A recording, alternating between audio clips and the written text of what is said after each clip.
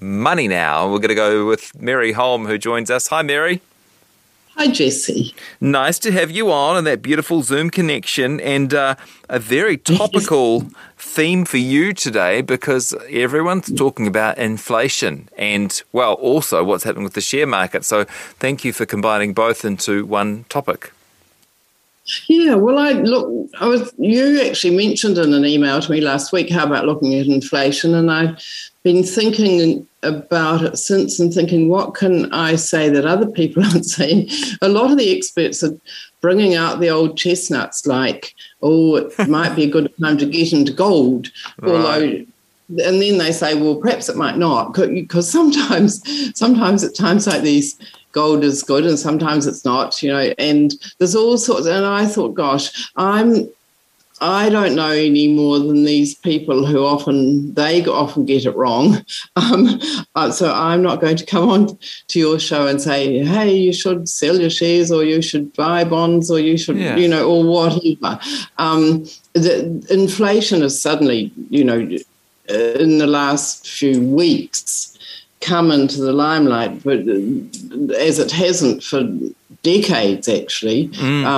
But suddenly we're all hearing about inflation rising, and some of the experts are saying it's quite likely to go above 7%, whereas in New Zealand it's been down around sort of 2-ish for, I think, all of this century, actually.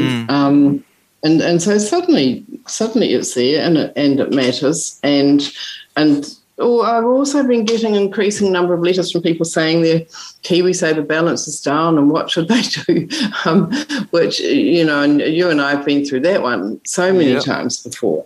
The inflation one is newer. But I thought, well, look, let's have a look at what's happened over the long term. So I dug out some graphs and some interesting graphs, first of all, on inflation versus interest rates.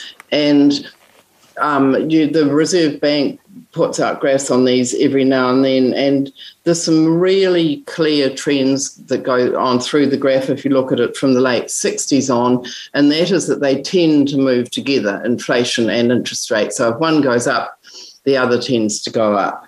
But the other sort of clear trend that you see, and it's really obvious, is that up until the late 80s, 1980s, from the late 60s to the late 80s, inflation tended to be higher than bank interest rates, 6-month term deposit rates they look at. Nearly always through that time, while they were both going up together, inflation was higher than interest rates. And so it was bad news for people in bank accounts. People's bank accounts were earning, let's see, when I look here, above 14% at some points, and then going up to near 18%, which sounds fantastic, but inflation through most of that period was even higher. So even though you put $100 in the bank at the beginning of the year and got 118 out at the end, which sounds super, but in fact your 118 bought you less at the end of the year than your $100 did at the beginning of the year, because inflation was even higher, which is sort of quite astonishing now. When you look, though, at what happened, then along came Don Brash, basically, and he was the one who was the governor of the Reserve Bank and tackled inflation very effectively in New Zealand. And from the late 80s into the early 90s, it just plummeted. And with inflation plunging down to sort of, by the early 90s, it was down to this sort of 2% level from over 18, extraordinary. And at the same time, interest rates also plunged down. But the key thing is that from then onwards, interest rates have nearly always been above inflation. And so while interest rates are much, much lower than they were back, in the 80s and 70s, they are above inflation, and therefore people are actually doing better in banks than they were then, because their money buys more at the end of the year than it did at the beginning of the year. Yeah. There are three funny little exceptions, though, when you look at a graph to the idea that interest rates are higher than inflation, and they were little funny little sparks in inflation. One of them was in 2008, and it was caused basically by the global financial crisis. And then in 2011, it was caused simply because GST was increased in late 2010. And so suddenly all the prices went up. Of course they did. And so there was a spike in inflation then, but the Reserve Bank brought it back down again. And then now we've got the same thing going on again. And, you know, it's COVID and it's Ukraine and it's oil prices and it's all supply chain problems are all feeding in to price rises zooming up, as we've all seen, especially notably petrol, but other things as well. So at the moment, inflation has zoomed back up again above bank deposit rates.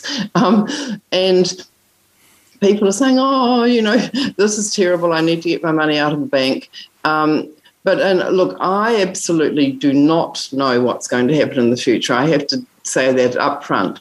But if you look at history, it would suggest that bank interest rates will rise. Well, they're already rising, but will rise and get back above inflation. You're talking about talking about the rate of interest that banks pay rather than the rate they charge.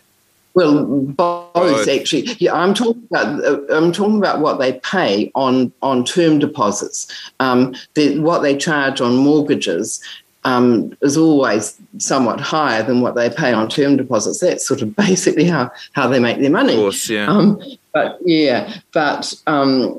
So mortgage rates are, you know. Gee, you wouldn't want inflation to stay at 7% then, would you? Because mortgages will be up somewhere closer to 10.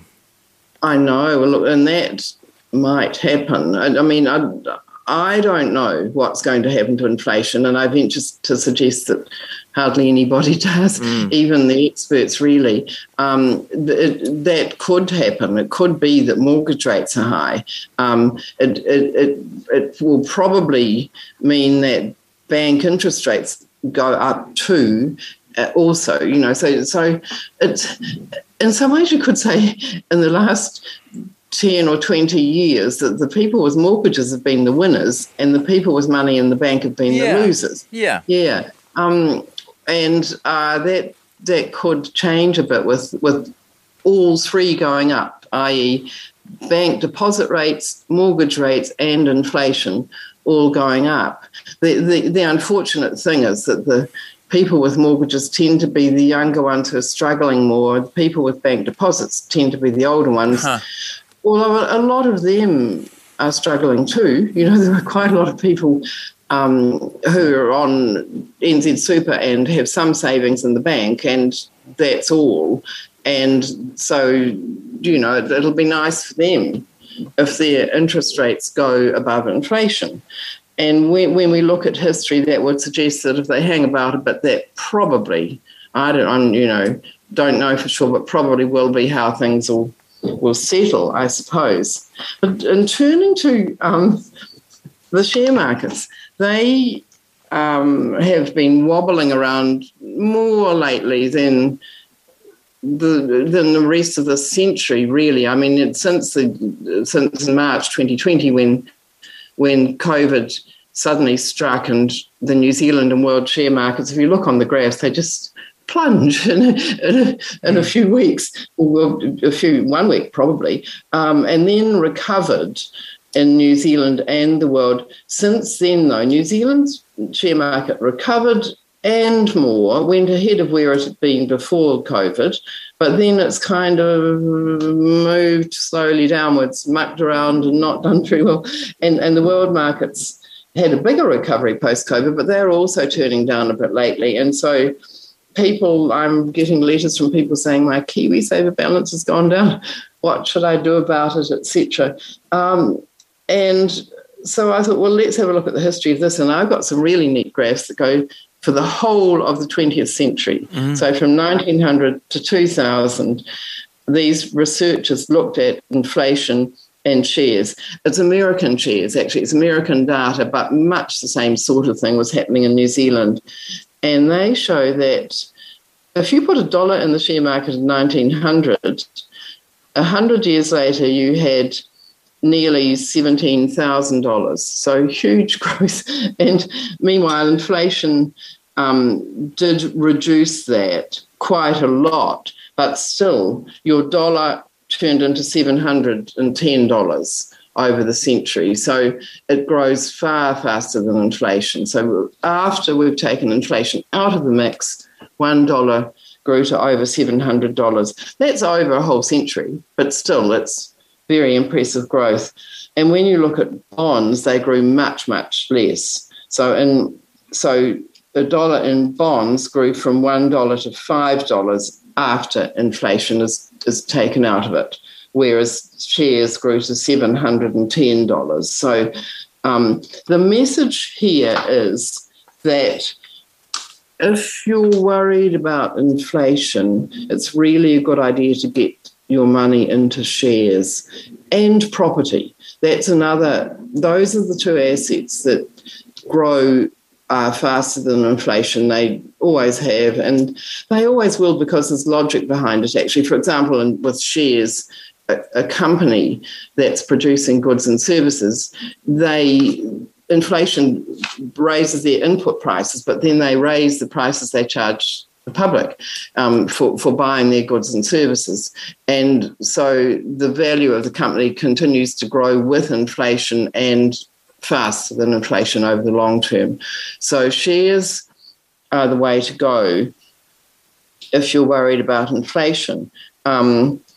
But at the same time, so putting your money into shares basically means, for many, many people who are in KiwiSaver, moving to either a growth fund or an aggressive fund, which are the funds that hold largely shares. So this is long-term stuff we're talking about. If you've got more than 10 years before you're going to spend the money, it's a really good idea to get it into one of those higher risk KiwiSaver funds. That's always been the case, Jesse. You and I have always talked about that. But at the moment, with inflation suddenly rearing its head, it's really odd the way, it hasn't for years, and it just wasn't something we talked about. And suddenly you're saying, oh, yeah. So the message is even stronger than ever, that if you've got more than 10 years before you're likely to spend money, get it into one of the higher risk KiwiSaver funds, and then don't mess with it.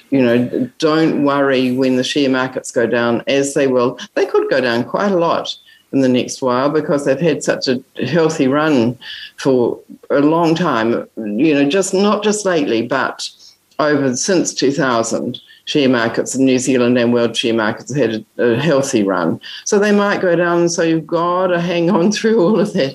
But it is really by far the safest place to be if you're worried about inflation for long-term money. And for retired people, they can get into KiwiSaver as well.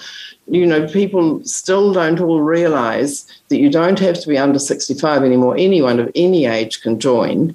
And while people over 65 don't get money from the government and usually don't get employer money, it's still a good place for you to be putting your long-term money into those sort of higher risk funds. Thank you, and probably a convenient time for me to remind our audience that Mary Holm has a whole book on this topic called Rich Enough, which you can get some more detail on, or you can listen to the various conversations that her and I have had over the years on the RNZ podcasts page. Thank you, Mary. Great topic. Thanks, Jesse. Nice to talk to you. Mary's in every couple of weeks on a Thursday afternoon.